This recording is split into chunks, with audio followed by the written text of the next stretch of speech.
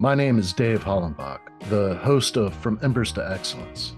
My goal is to explore the many facets of leadership from the perspectives of some amazing people.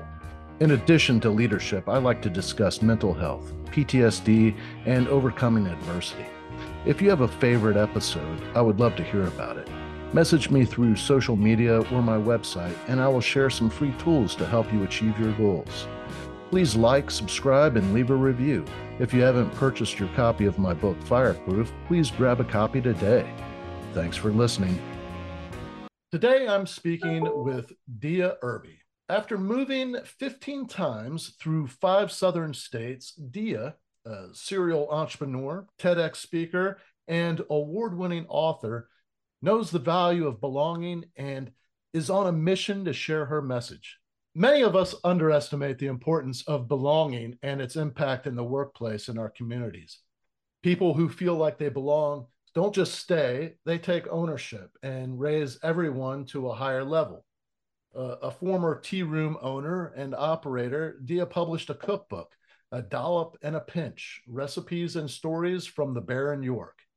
She is a realtor, collector of puns, world traveler, and a lover of truth.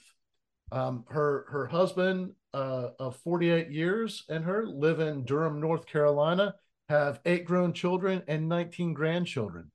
Now, I want to talk to you, Dea, about your leadership strategy called CLAIM. It's an acronym, CLAIM, and you've been a TEDx speaker and just I've been looking forward to this conversation for a while. After watching your TEDx talk, I've had some of the very same thoughts that you discuss in that TEDx talk. You know, where technology has made it so much easier for us to stay connected to people at a distance, but what it seems to have done is also disconnected us from that personal touch and that sense of community that I think brings us together at the dining room table, you know. So anyways, thank you so very much for taking the time to have this conversation with me. Welcome. Thank you so much, Dave. I'm glad to be here. I appreciate you giving me this opportunity. Yeah, community is what I am about. Totally. Belonging. Yeah. Now,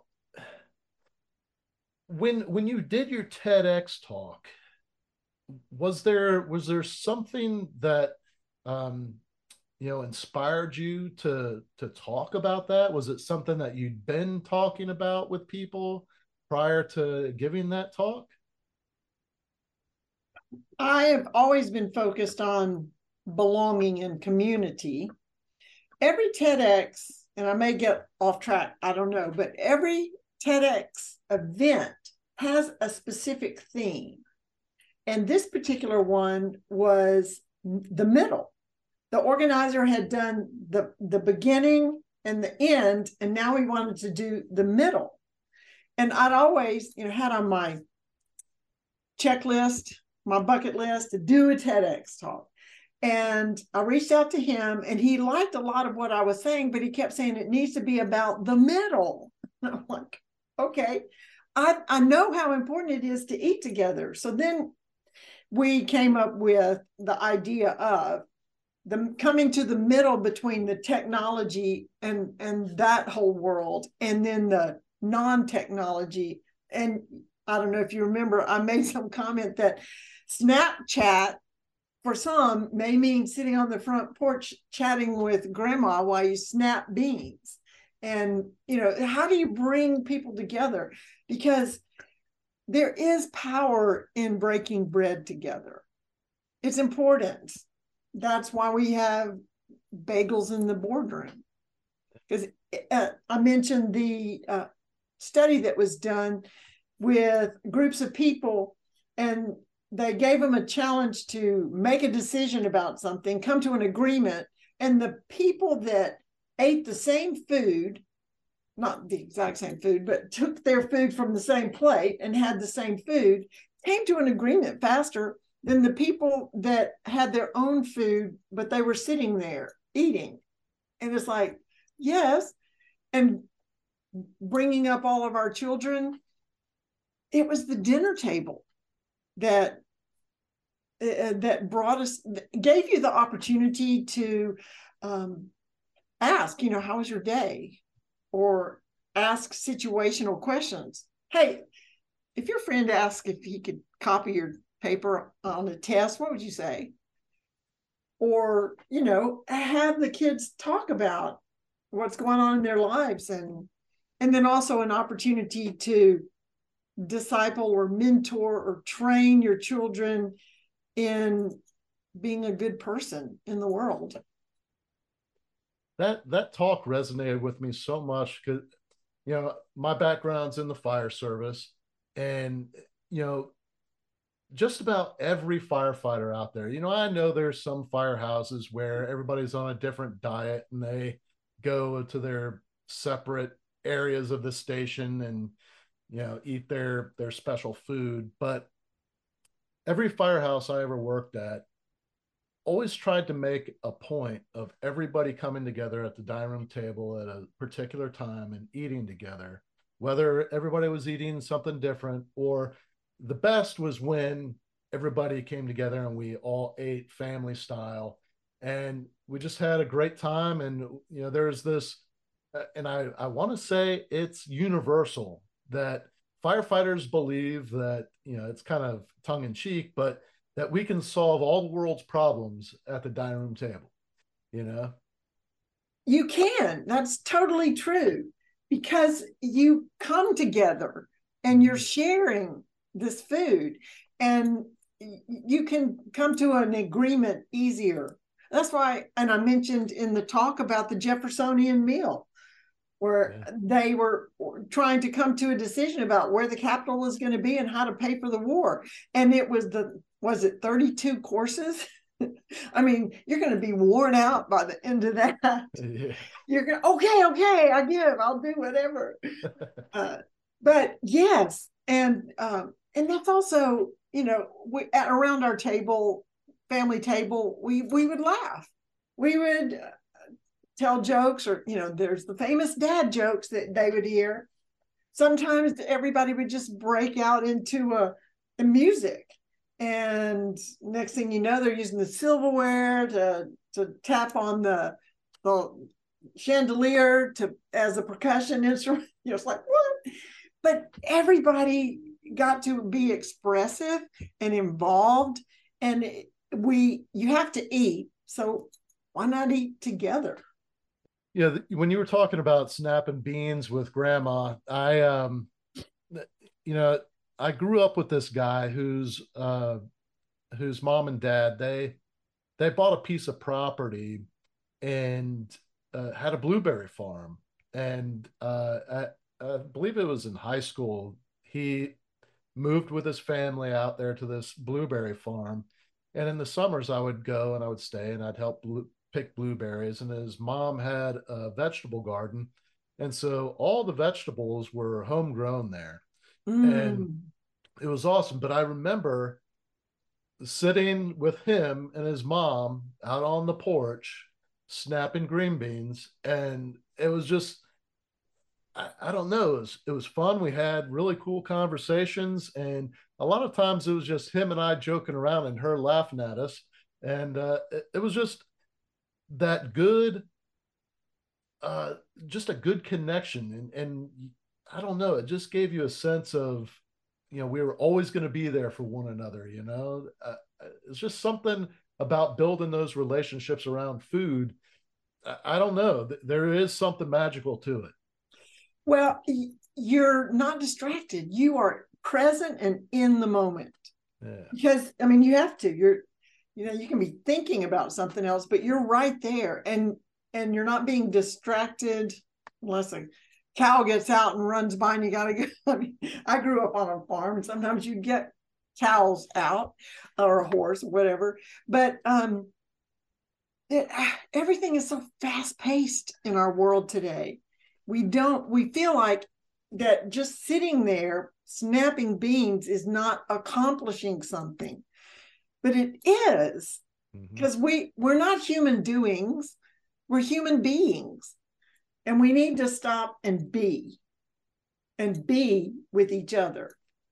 Now you said that you grew up on a farm, and most of the time when I start an interview, I begin with the beginning, and I kind of skipped over all that. So, can you tell me where you were born and raised, and what some of your early influences were? Like, I'm guessing your parents, they ran a farm. Is that accurate? It was more like a ranch.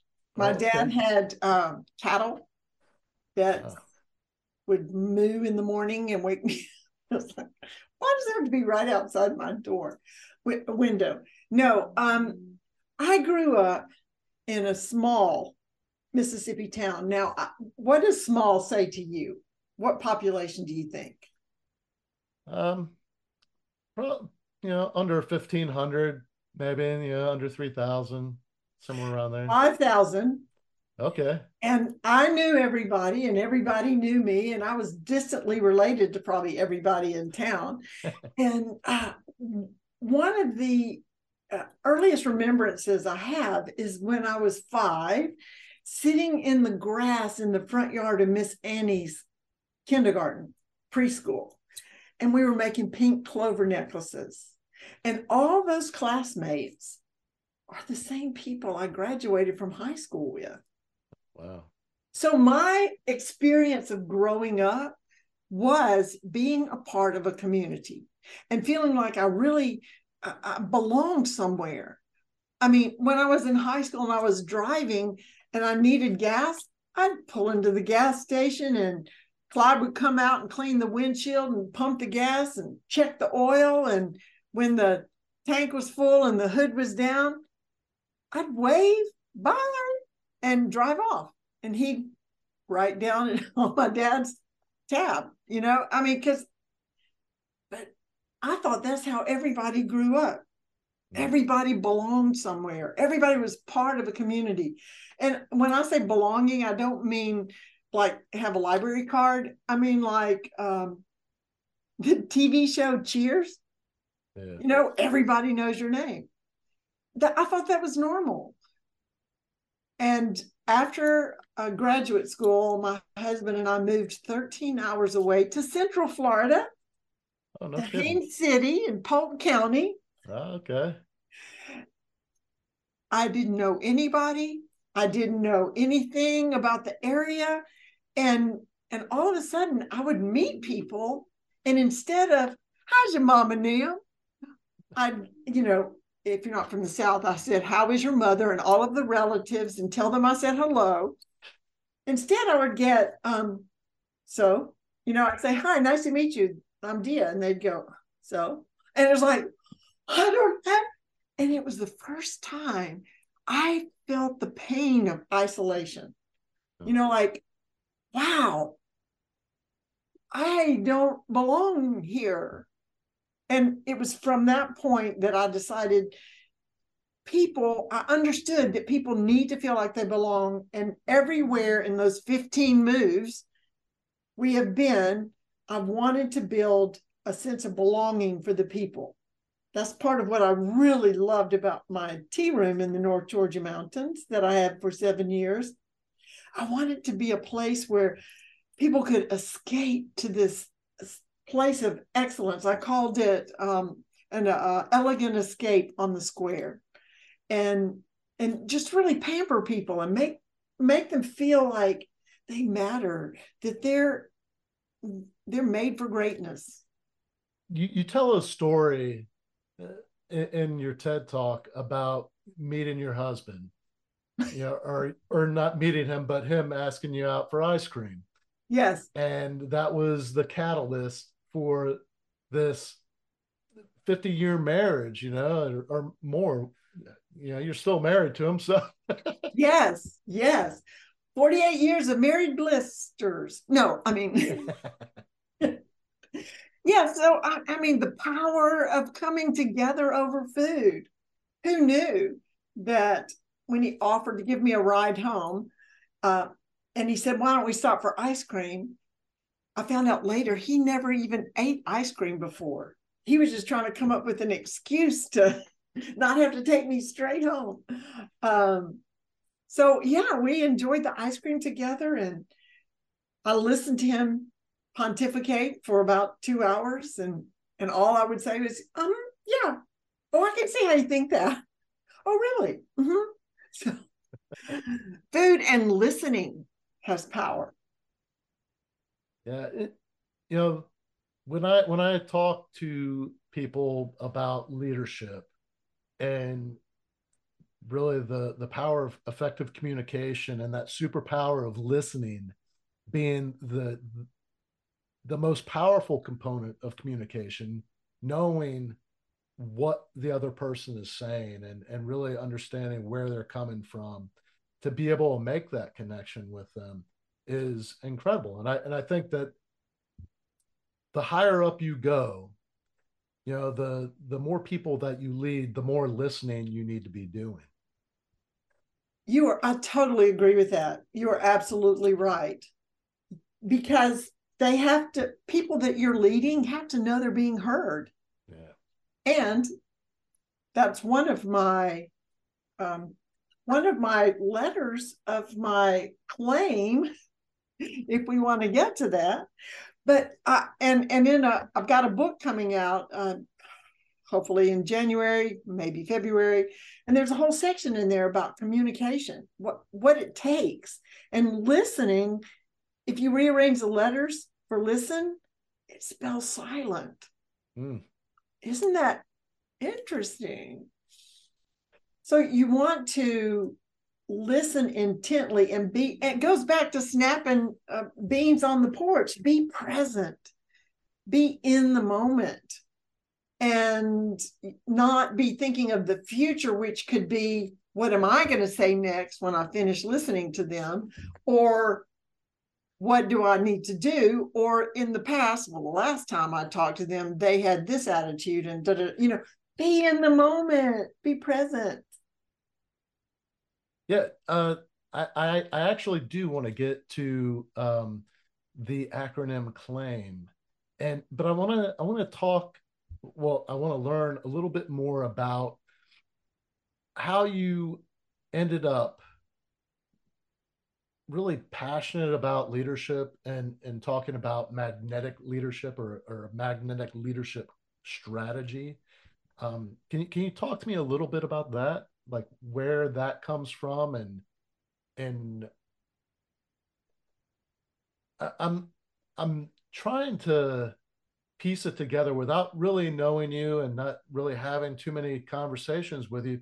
Uh, you know, well, first, you've been married to your husband for 48 years. Is he still working as a pastor? He's retired. He's retired. And so when you I'm guessing you both went away to college. Mm-hmm. Did Well, you I was in, I was in college when I had one more year. No, I had 2 more years when we met, and he was already out and teaching. And was then he one of your professors? actually, we met at the Forest Country Club. We did have 5,000 people. We did have a country club. I was teaching swimming, and he was the tennis coach for the Oh, summer. nice. And I met him, and he was like, whatever, because I was going to Minocqua, Wisconsin for the summer to teach swimming and sailing at a summer camp.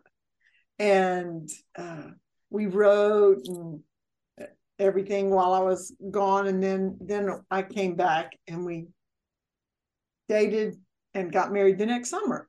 So engaged by December. I mean, when you know, you know. Now, did he always have intentions of becoming a pastor? No, that summer while I was gone, he became a new person. So I came home to this new person, all fired up about God, and that was pretty exciting because I was a committed Christian, and he was sort of off limits because he totally wasn't. And that whole time I was listening to him talk that first time over ice cream, he was explaining to me what was wrong with all the Christians in the world. So I'm like, oh, I can see how you think that. Oh, yeah. And just let him just talk and talk and talk. But while I was gone, he met other people that were serious and fully committed to living according to the word and being nice people and not pretentious or being the choir director that's running a bootlegging company. But that was his exposure before I started introducing him to some real people. And so then when I got home from camp, here's this, he's legal now. He's not an unbeliever. I can and then I mean, he's the kind of guy that if he's going to do something, he's going to do it all out. And he had been a school teacher and a coach, and now he was like, wait, I have to totally go for this. So he went to seminary, and his first summer of seminary between Old Testament and New Testament, we got married that summer, and then I had a year left to go, and we got married in 74, and by 75 we had our first child. And every odd year for 4 odd years, we had 75, 77, 79, 81. Then we got an exchange student from Germany. And we were done 4, right? Yeah. And but 5 years later, wait. So then we had 86, 88, 90. We had the 3 Musketeers. We're really done, right? 7. No, 8 years later, when our oldest was getting married, surprise! I've got a mother of the bride maternity dress. So eight is enough, right? 8 is enough. Is enough. Yes, but I tell you what, every single one of them is making an impact in this world. Number 8, well, we just kind of started giving them numbers, Number 8 was born on number 6's birthday, and number 5 was born on number 1's birthday. So I only have 6 birthdays to remember.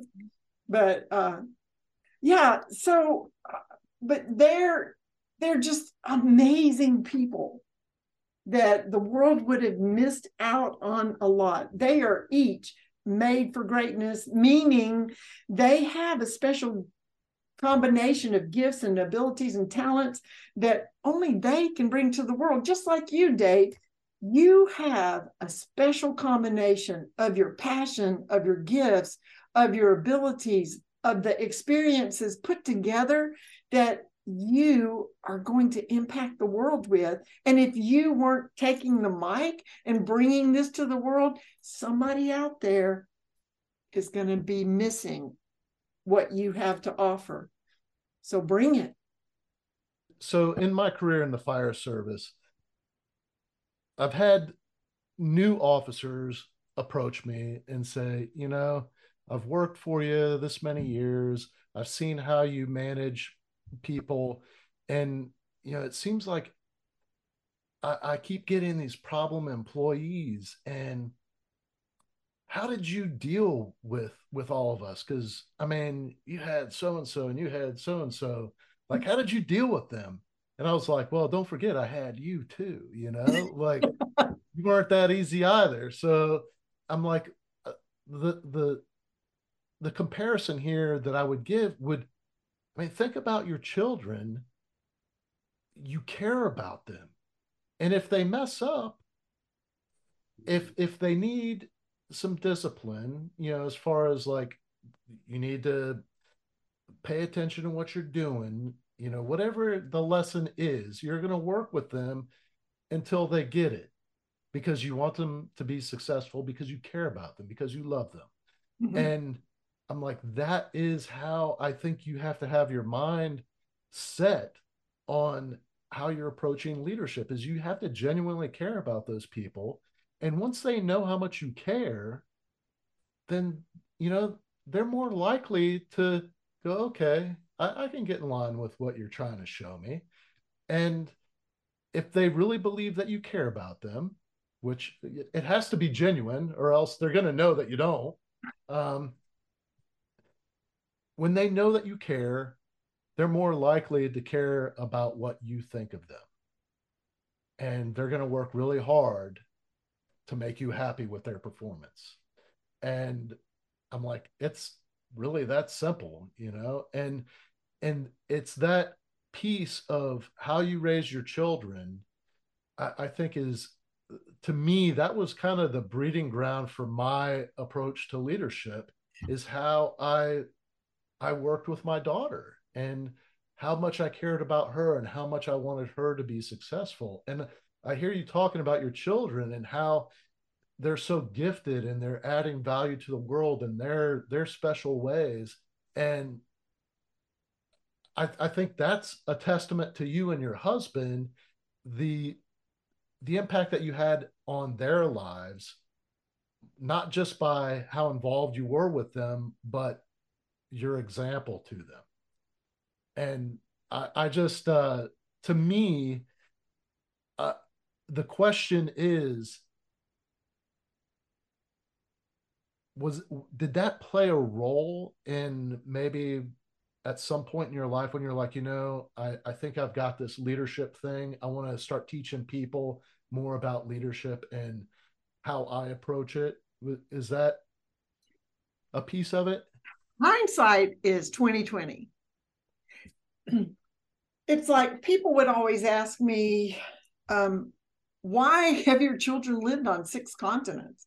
Why are they, our oldest daughter, they got married. They got married and moved to Brazil for 10 years, working with university students. And I've had a son live in Japan and daughter live in northern India and son that lived in all over the place. And looking back, I can see, oh, this is how, and this is why, and this was the influence. And it was just like, oh, this is what you do. Because there are some people that, and this is great if this is how God has called you to be, just local and you never go anywhere. I mean, in one sense, I'm sort of jealous of people that they live 5 minutes from everybody in their family. I don't know if anyway, 18 grandchildren, 5. But so I thought through it, and that's why I put together the book, Global Citizens. What is it called?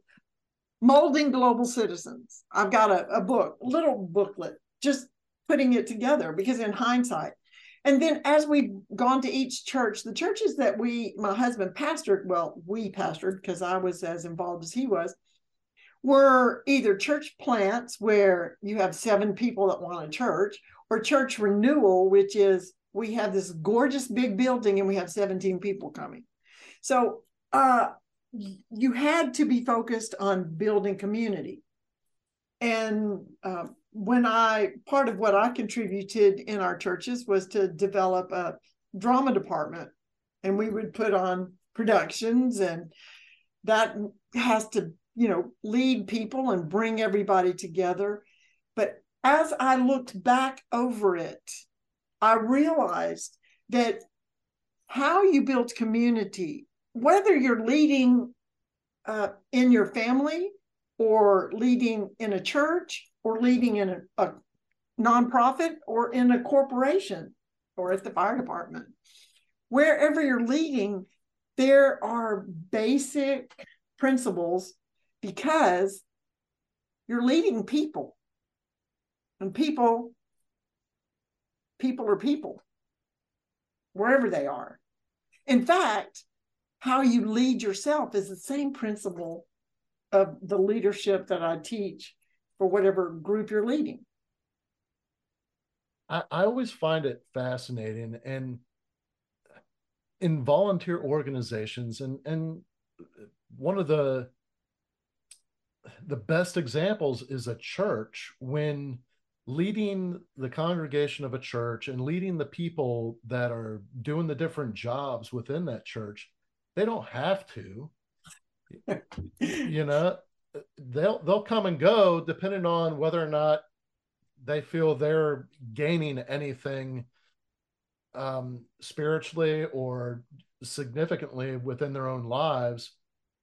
How is that experience shaping them? Is it adding value to them?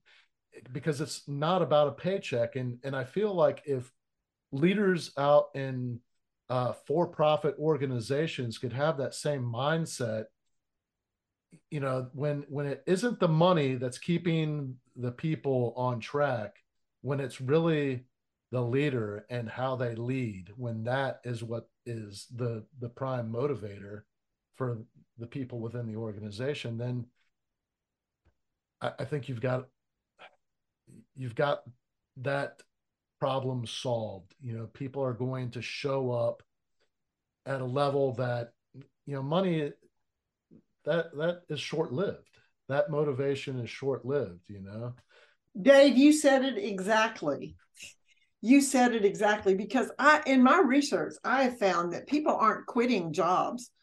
They're quitting bosses.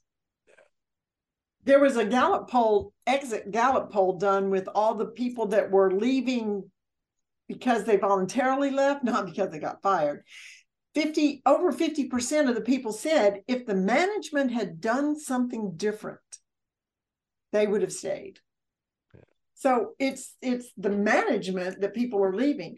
And if you can tap into the secrets of leading people in a way that the people that aren't getting paid, then you got it for the ones that are getting paid. Now, I really want to know what CLAIM stands for and where does that come from? Well, actually, I was ruminating over this. And how can I, because I know that people don't just want to be connected, they want to be claimed. They want to belong. And I took that word claim and realized, wow, that's the answer. That summarizes everything. Each letter is a facet of leadership or belonging. And so we're going to play a little game. If you haven't done your homework, I hope you haven't. Maybe you did. But what do you think? If people want to be claimed, then what that means is they want to be, and here's the C. What do you think the C stands for? Connection or connected. Am I close? Well, we'll call it close. They want to be chosen. Okay. They want to be chosen. I mean, think back in the elementary school when the PE coach blows the whistle and says it's time for dodgeball. And the two superstars know they're going to get to be team captains and they're going to choose the teams. And you got the student standing there all chest puffed out. I'm going to be picked first. And then the kid that didn't even hear the whistle, he's reading a book and wishes he could be in the library. The psychological impact of being chosen first, and also not being chosen it's proven. So if there's some way that you can express that you have chosen your people, that they know that they've been selected, maybe for a specific job, or maybe you inherited them if you're leading and they're suddenly there, you can still say, I'm so glad that you're part of the team. My husband used to say, of course, with the first one, he could say, if all the children in all the world were lined up and God said, which one should I pick? I would choose you. Of course, then we had a son. If all the little boys, and then we had a second son, if all the 3-year-olds, you have to adapt it. But it's impactful. Think about a time when you were chosen. Either chosen in a selectively the only one, or chosen to be on a job or in a situation. How did that make you feel? Important. Yeah. So people want to be chosen. Now the L is easy. Almost everybody gets this, but I didn't want to set you up for failure. Everybody wants to know that they are, what do you think the L stands? Yes. Everybody gets it. Love is important. And you mentioned it earlier when we talked about non-judgment, unconditional love. Your child messes up. You don't stop loving them. You still love them. You might not like that they drew a Michelangelo looking thing with permanent marker on the wall, but you're still going to love them, right? Yeah. Or if they left their gum on the plate that got in the dishwasher and now there's little bitty beads of gum stuck all inside the dishwasher, as if something like that ever happened. But anyway, people want to know that they're loved. And how do you show that when you're leading people? But by giving them a secure feeling that they're accepted for who they are, they can express themselves and not be judged. It can be discussed, but they're in a safe environment where it's unconditional. And that works in the workplace, in the family, with anybody you're in a relationship with. So I get lots of answers for this one. So but I'll be impressed if you get it right. People want to be accepted. That's could be true too. They want to be acknowledged. Yeah, okay. Acknowledged. And, I've heard the quote, productive people are not always acknowledged, but acknowledged people are always productive. We want to know that, we're noticed. And here's a very simple, everybody can do this every day to anybody acknowledged that someone exists or is there, is one, make eye contact. And Dave, when you're out paying for something at the quick stop or buying your gas or at a store or whatever, or at the restaurant, notice the person's name tag and use their name. You're acknowledging that they exist, that their name, because name is something personal. It's part of us. And Dave, if you use someone's name, it means a lot. And if you're looking in their eyes, it means a lot. So there's a whole lot more on that, but people want to be acknowledged. They want to be chosen, loved, acknowledged. And this one, it takes 2 words to say it, but they both start with an I. What do you think the I means? Chosen, loved, acknowledged, important. And if they're important, they will be invested in. Okay, yeah. Invested in. You can invest, and it doesn't have to cost you anything, time. You know how children spell love? T-I-M-E. Children spell love, T-I-M-E. You can get a lot out of just sitting on the porch snapping beans with your children. They don't do that anymore. Or maybe we should. Anyway, if you're leading a group, are you investing in their training? Are you investing in their resources? Money's always good. And there have been companies saved because the leader invested time to write a handwritten note. When was the last time you got a handwritten note?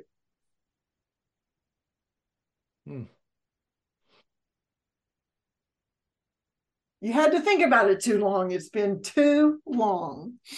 Well, I get handwritten notes. My grandmother just passed, and one of, I got a card from her. And, that was important to me. And my aunt, it's interesting that the women in my family have always been very good at writing handwritten notes to me. Whereas most people, it's all electronic now, like text messages and stuff. The handwritten note that comes in the mail it makes you feel good, like they took the time to send that. They invested in you because they had to take the time. They invested money to buy the stamp.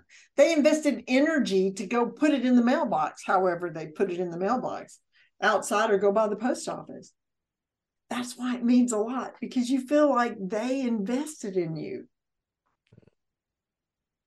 So we have one more. And I already used this term some in our previous conversation, part of our conversation. People want to know that they're in. They want to know they're chosen, loved, acknowledged, invested in. Now, this could be one word or two different three-word phrases.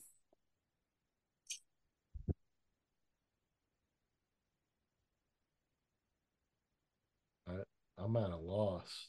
Okay, and most people are. So you have passed the test. You got the L. Like most people, that's the one they get. People want to know that they matter. Okay. They want to know that they're made for greatness. And we talked about that. If you, and again, made for greatness doesn't mean you get the Nobel Peace Prize or you're going to be on the cover of a magazine. It means that you are fully being human being who you're supposed to be and bringing to the world what the world is needing from you. And because of that, you matter. Now, I have an exercise that I challenge leaders with. If everyone feels like that they want to feel like they matter, stop and think about each person that you're leading and what they bring to the table. And if they didn't bring that to the table, would you miss them? Because if you wouldn't miss them, then they might be not in the right place or they might not need to be there. But people need to know that what they're contributing, they're not just a cog in the wheel, that they do matter, that what they're part of a bigger picture, that their contribution is going to be impactful, that it's purposeful and influential. So that is claim. People want to know that they are chosen and loved, acknowledged, invested in, and made for greatness. That is what people want. It came to me while you were talking about each one of those pieces, and an exercise that I would do with new people that would come into the crew, or I would get somebody that was promoted and they came into the station or into the battalion. Tell them that, okay, I need to understand your strengths and weaknesses. Whatever weaknesses you have, I'm gonna get you with the right person. If it's not me, it'll be somebody else that is really strong in that area, and they're gonna work with you to shore up those weaknesses. But there are strengths that you have that other people don't have. I want to find those strengths. I know certain things about you. Even if I didn't, I would say, I know certain things about you, and I want you to shine. I want people to see the value that you bring to the team. So we're going to do some training, and I want you to lead part of the training. What do you feel you are the strongest in? And they would tell me, and I go, all right, well, I want you to be, part of this training, and you're going to lead that part. And, I want you to work with people to help them get to the same level that you're at. And we would identify maybe one or two people that needed help in that area, and they could become a mentor to those people. And that was one of the best ways to take a new person and make them an important part of the team right out of the gate.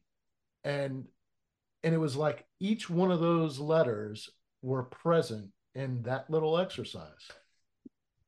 Totally, Dave, because these aren't separate parts. They're facets, like on a diamond, and they all fit together and fold over on each other. And you have been claiming your people all this time. You just didn't have a title to it. That's why you were able to deal with all those different kinds of people and have success and have them support you and accomplish the things they needed to accomplish, because the very fact that you gave them that speech, you were choosing them to be a part of the team, letting them know they're chosen to be part of the team, and you were acknowledging their differences. and showing them a safe environment where they can fail and not be kicked out. You were doing it, Dave. You were doing it. But that is so for all the people, and it, I gave an example within the fire service, but I mean, like you can see how that would be a great thing to do in any environment. Wherever there are people. Yeah. Because in the Maslow's hierarchy of needs, you've got your physiological, you need food, clothing, and shelter. Then you need security. And next is belonging. And every person that's a person, unless they're an android and we don't know it, or an artificial intelligence or whatever, needs belonging. Mm-hmm. And that's why I'm passionate about this, because suicides are up, depression is high, and COVID didn't help at all. 3 out of 4 people say they experience some element of depression. We got to fix that if the human race is going to survive. So I didn't see this in anything that I read about you, and I have to be honest, I probably could have found it, but I am curious. How many books do you have out there right now? Right now, I have a cookbook that you ordered directly from me, so I can sign it for you. And it's all the recipes and then some from my tea room, and all those family recipes that you got to have the corn casserole. I did make corn casserole in Japan for my son's Japanese family because, you got to have corn casserole. I've got 4 books that are on Amazon that are my personal titles.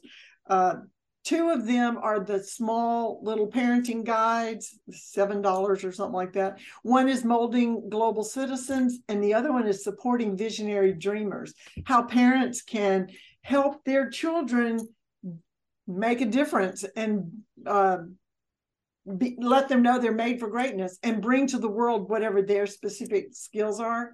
And I got that from looking back. Oh, that's why my daughter at 16 started writing full musicals. And that's why my son is a best-selling author in Bosnia. And that's why, you look back and you go, oh, okay.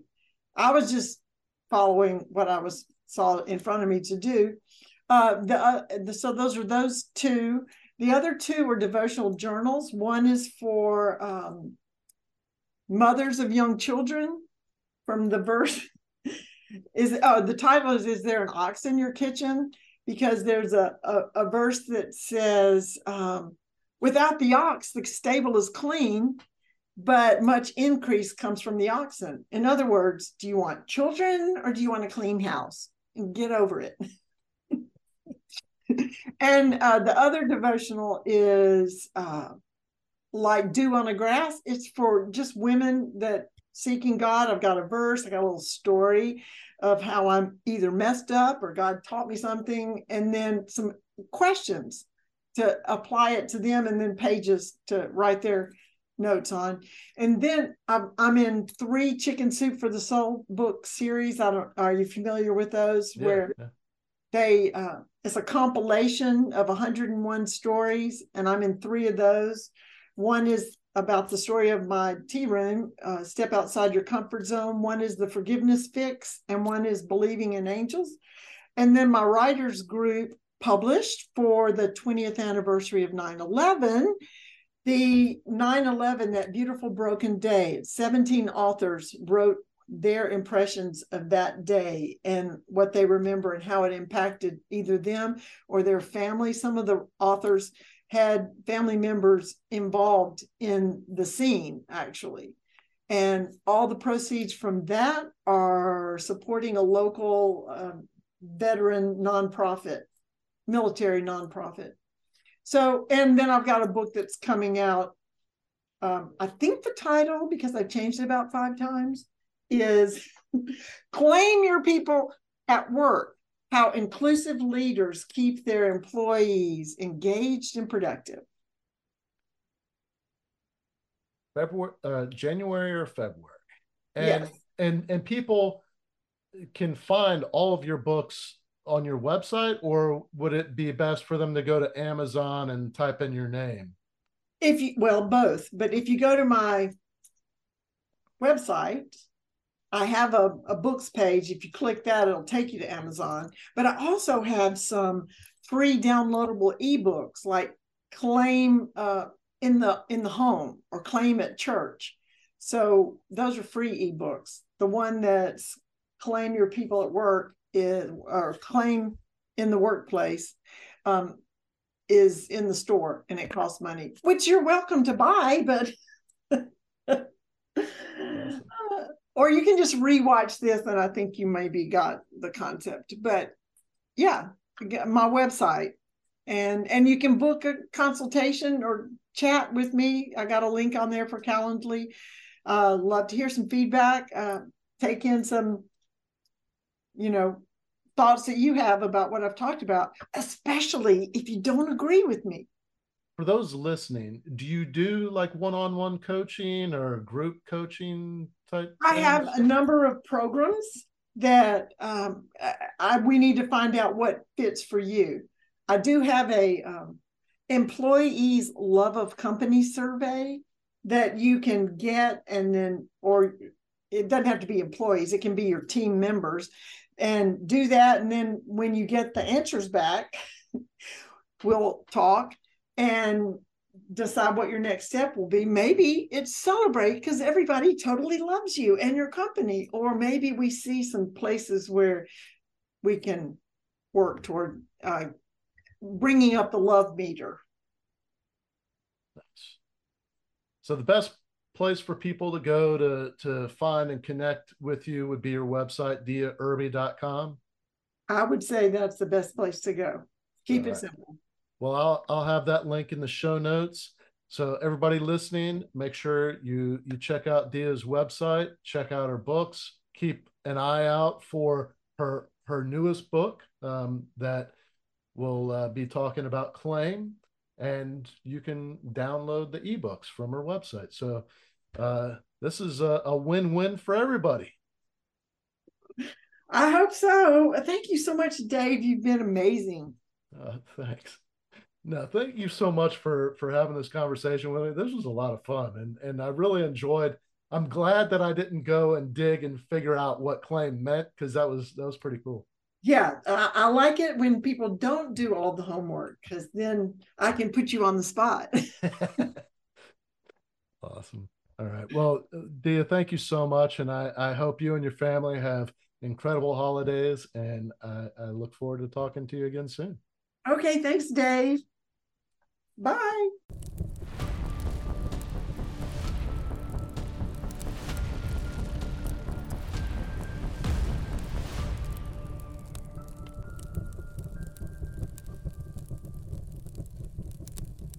Thank you for listening to this episode of From Embers to Excellence. Please visit hollenbachleadership.com for additional content, and don't forget to like, subscribe, and leave a review.